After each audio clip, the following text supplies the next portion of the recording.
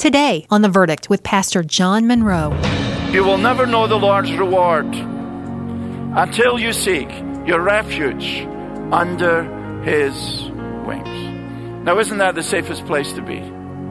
Isn't that a place of warmth, a place of security, a place of divine protection, sheltering under His wings? That's what Ruth does. Welcome to The Verdict, featuring the Bible teaching of Pastor John Munro. We all want to feel prepared and have a sense of security when things go wrong. And we know it's best to have emergency measures already in place before crisis strikes.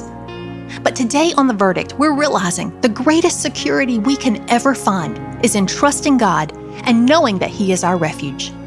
Now, here's Pastor John Munro to introduce today's message, In the Shadow of His Wings. Thanks for joining me today as we continue our study in the Old Testament book of Ruth. Last time, from Ruth chapter 2, we saw this young Moabite widow, Ruth, seeking refuge under the wings of the Lord, the God of Israel. She is discovering the magnificent truth of Psalm 91 verse 1. He who dwells in the shelter of the Most High will abide in the shadow of the Almighty. As she faces life in a strange land, Ruth is living by a radical faith.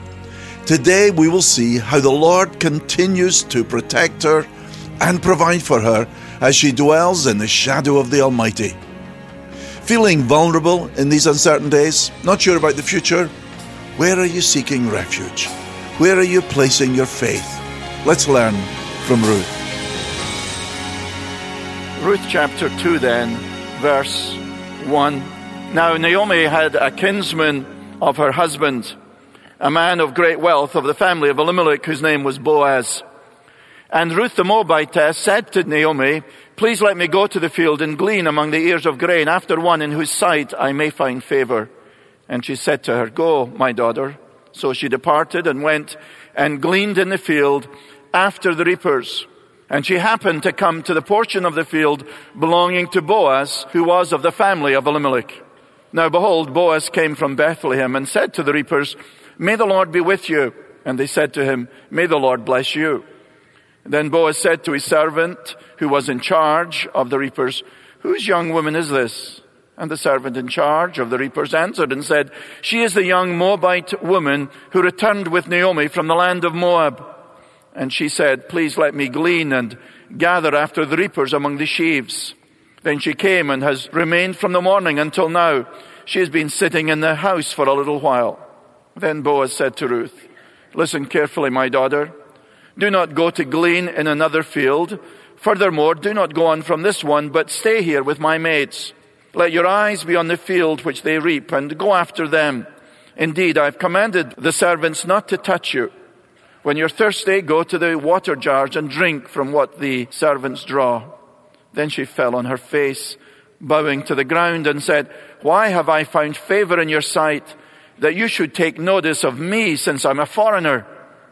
And Boaz answered and said to her, "All that you have done for your mother-in-law after the death of your husband has been fully reported to me, and how you left your father and mother in the land of your birth and came to a people that you did not previously know.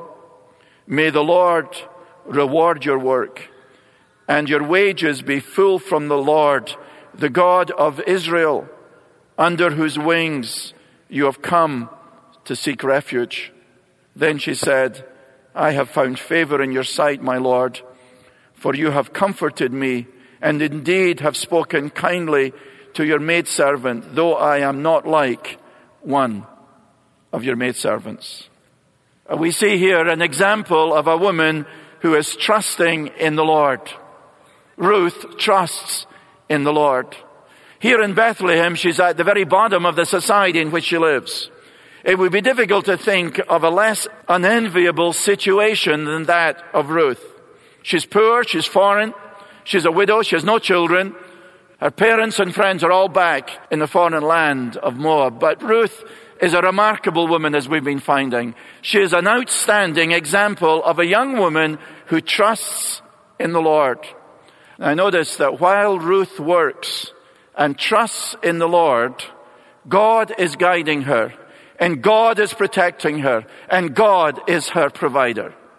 You see, do we believe that God is actively at work in our lives? Of course we do. And although that is true, that God is sovereignly in control over our lives, that does not mean that we are passive or have no freedom of choice.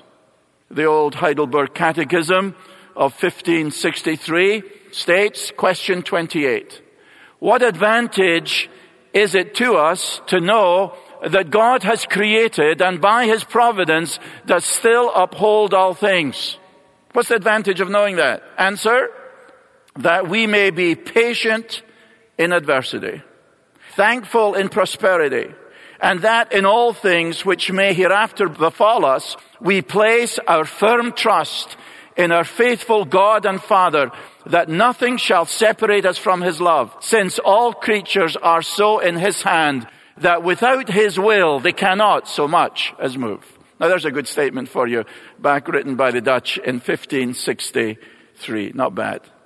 You see, the God who is in control of our lives gives us real choices and real opportunities. Did you notice this in verse 2? Ruth the Moabitess says to Naomi, please let me go to the field and glean among the ears of grain after one in whose sight I may find favor. And Naomi says to her, go, my daughter.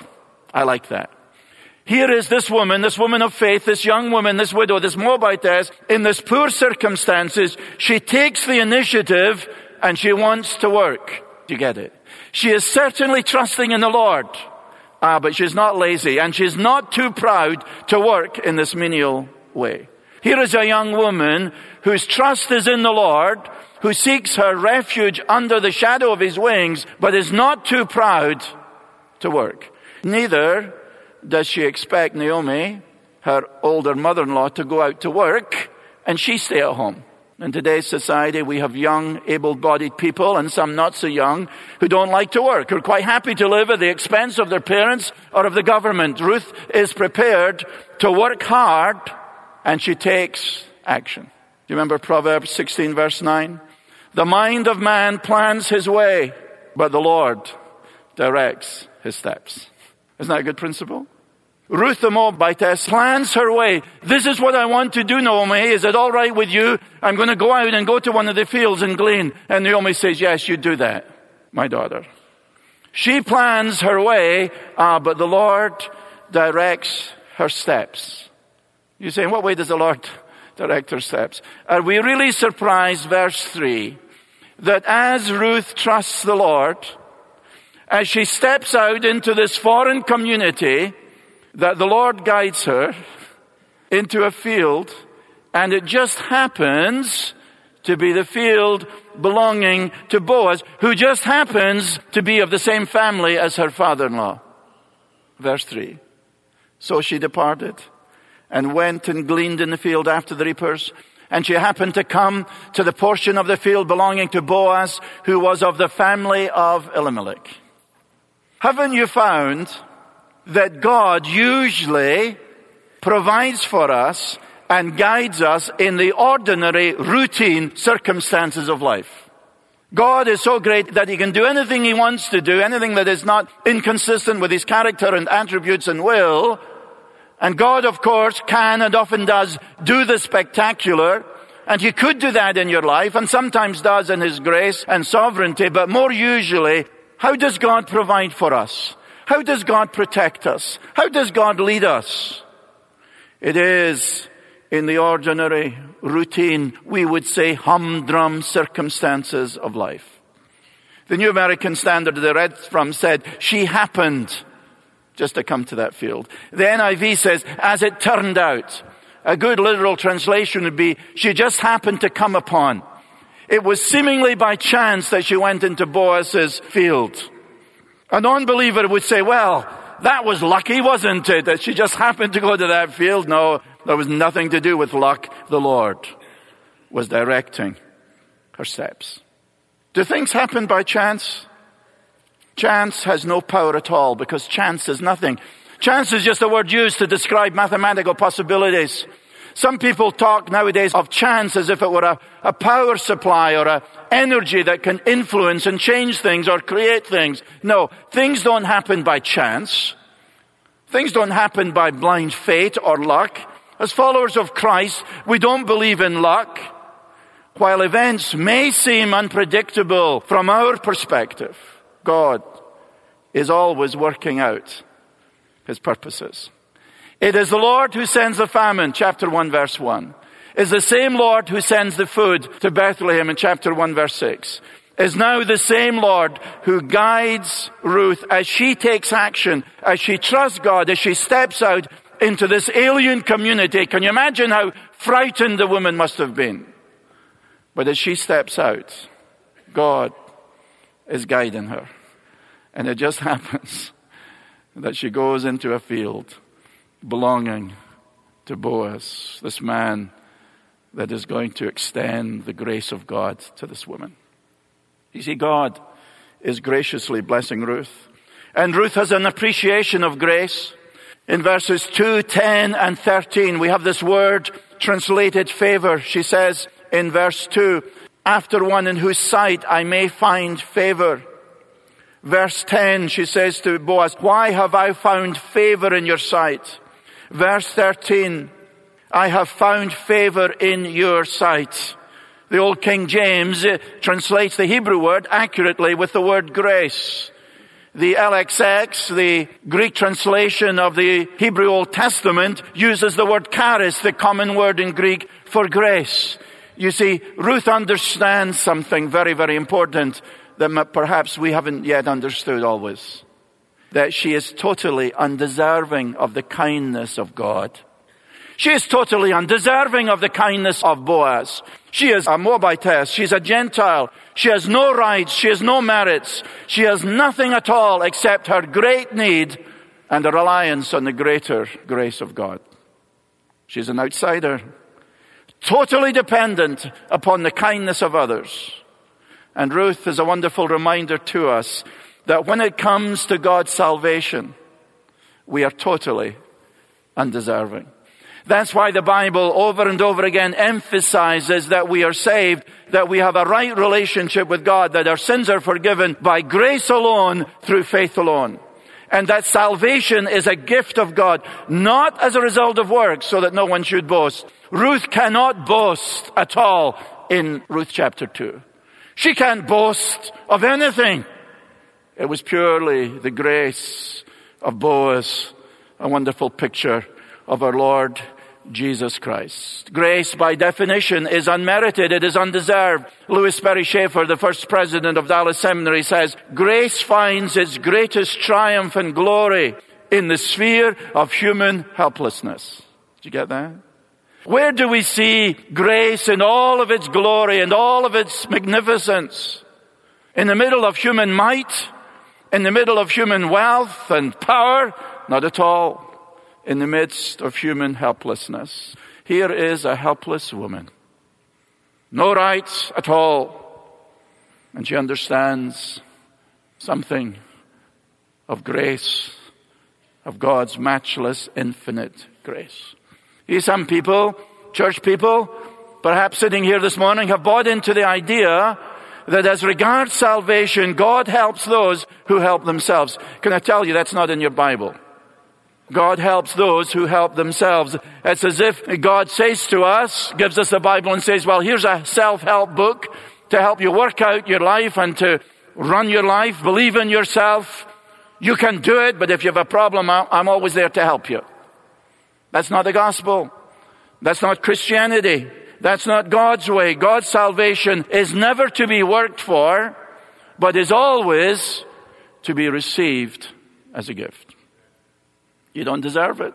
I don't deserve it. You think you deserve God's mercy? Do you think you deserve God's grace? Do you think you deserve God to guide you and to provide for you? Of course not. We have nothing other than our sin. And so the gospel is that we have nothing apart from our sin, but Christ has accomplished everything, and that we're saved not by what we do, but by what He has done perfectly through His redemptive work.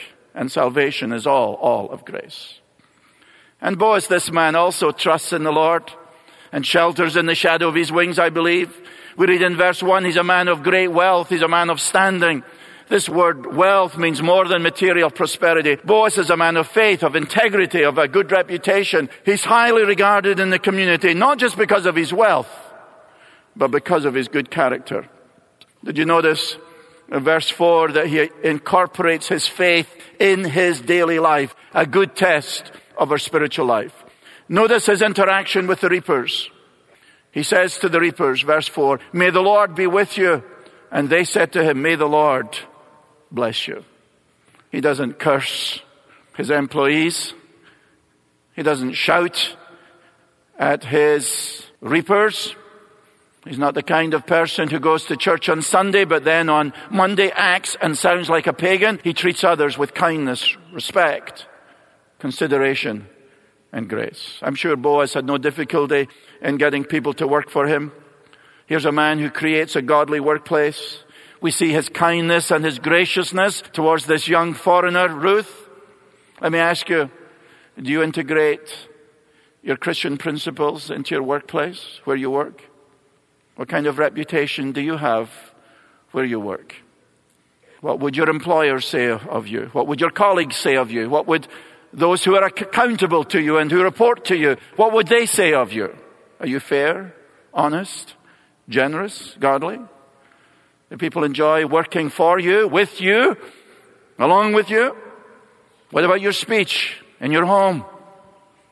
We've got many people, particularly men, who claim to be followers of Christ, but their speech at home is destructive, angry. Boaz is not like this. Whether in his home, whether at work, his speech is encouraging, edifying. It's not crude, it's not abusive, it's not destructive or critical. Here's a man of grace. He has learned what it means to trust in the Lord. That when we trust in the Lord, when we shelter in the shadow of his wings, God will guide, God will protect, and God will provide. Now we take that with you and meditate on it this week and allow the Spirit of God to give you peace and comfort, to understand that as you trust in the Lord, as you shelter in the shadow of his wings, God will protect you, God will provide for you, and God will guide you. Before his death, our Lord Jesus, as he looked over Jerusalem, made a remarkable statement. He says, "Jerusalem, Jerusalem, who kills the prophets and stones those who are sent to you, how often would I have gathered you together as a hen gathers her brood under her wings, but you would not." The Lord is saying to people, again with this beautiful imagery of a bird gathering her brood under her, is saying, I wanted to do that to you, but you refuse me. I remember from my days in Sunday school, when the teachers used that old flannel graph stuff. Wasn't it great when we didn't have PowerPoints and computers? The old flannel graph. As she put up, I remember one day vividly, she put up a hen on the board with a little brood of chickens all around her. And then she puts up a fire which is coming. And quickly the mother hen, sensing the danger of the fire coming, quickly gathers her brood, her little chickens under her wings as the fire comes, and the fire goes over the hen. And when the fire has gone, the farmer comes. And with sadness notices that the hen has died, and he picks up the charred remains of the hen, but to his delight, he sees the little chicks still alive underneath. Perfectly safe and secure, sheltered under their mother's wings. That's the gospel. The gospel is that God is a holy God, and we deserve his wrath and his judgment. But the fire of God and the judgment of God, which we deserve because of our sin, fell on our wonderful Savior, our Lord Jesus Christ, at the cross at Calvary. And he died on the cross. He took the fire of God and the judgment of God, so that we who trust in him, we who are sheltered under his wings, may be alive eternally. You see, one day, the judgment of God and the wrath of God will fall on those who do not know Christ. Therefore, today, make sure you're trusting in the Lord. that you are sheltering in his arms, that you're sheltering in the shadow of his wings. He's the only one who can save you and transform you. Shelter in the shadow of his wings. Trust him. He will guide you. He will protect you. He will bless you. Always seek your refuge under the shadow of his wings. And remember that God is at work in your life as he was in Ruth's, weaving the circumstances of your life, often in ways which are completely hidden to you. Life often seems like a tapestry. The reverse side of a tapestry, you say, this doesn't make sense. Here are these threads. There is no discernible pattern. That's often like our life, isn't it?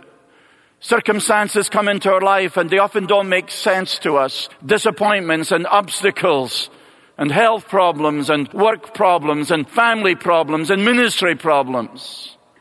But to God's perspective, as we turn it round, we see what to us is nonsensical, which to us is difficult, which to us is a problem, under the master's hand, the master weaver, that God is taking all of the circumstances in our life, both good and bad, and under his sovereign perfect will, he is working a thing of beauty, of grace and design. Therefore, trust in the Lord. God's purposes are being worked out in your life. Shelter in the shadow of his wings, and as you do that, remember that God has got your life. In fact, God has got the whole world in his hands. He's got the tiny little baby in his hands, and he's got you and me in his hands. And your life may seem out of control this morning.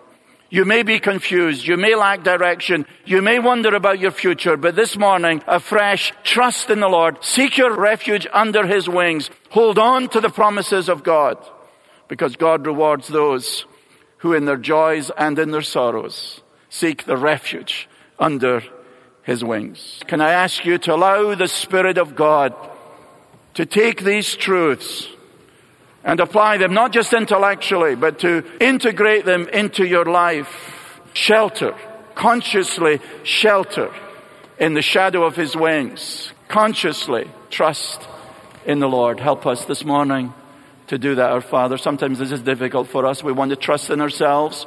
We want to trust in others. We want to work out things, and we fret and we scheme and we try to manipulate things. Help us to trust and to find our shelter and our refuge in the shadow and in the shelter of your arms. In Christ's name, amen. This is The Verdict with Pastor John Munro, and the final part of a message titled, In the Shadow of His Wings.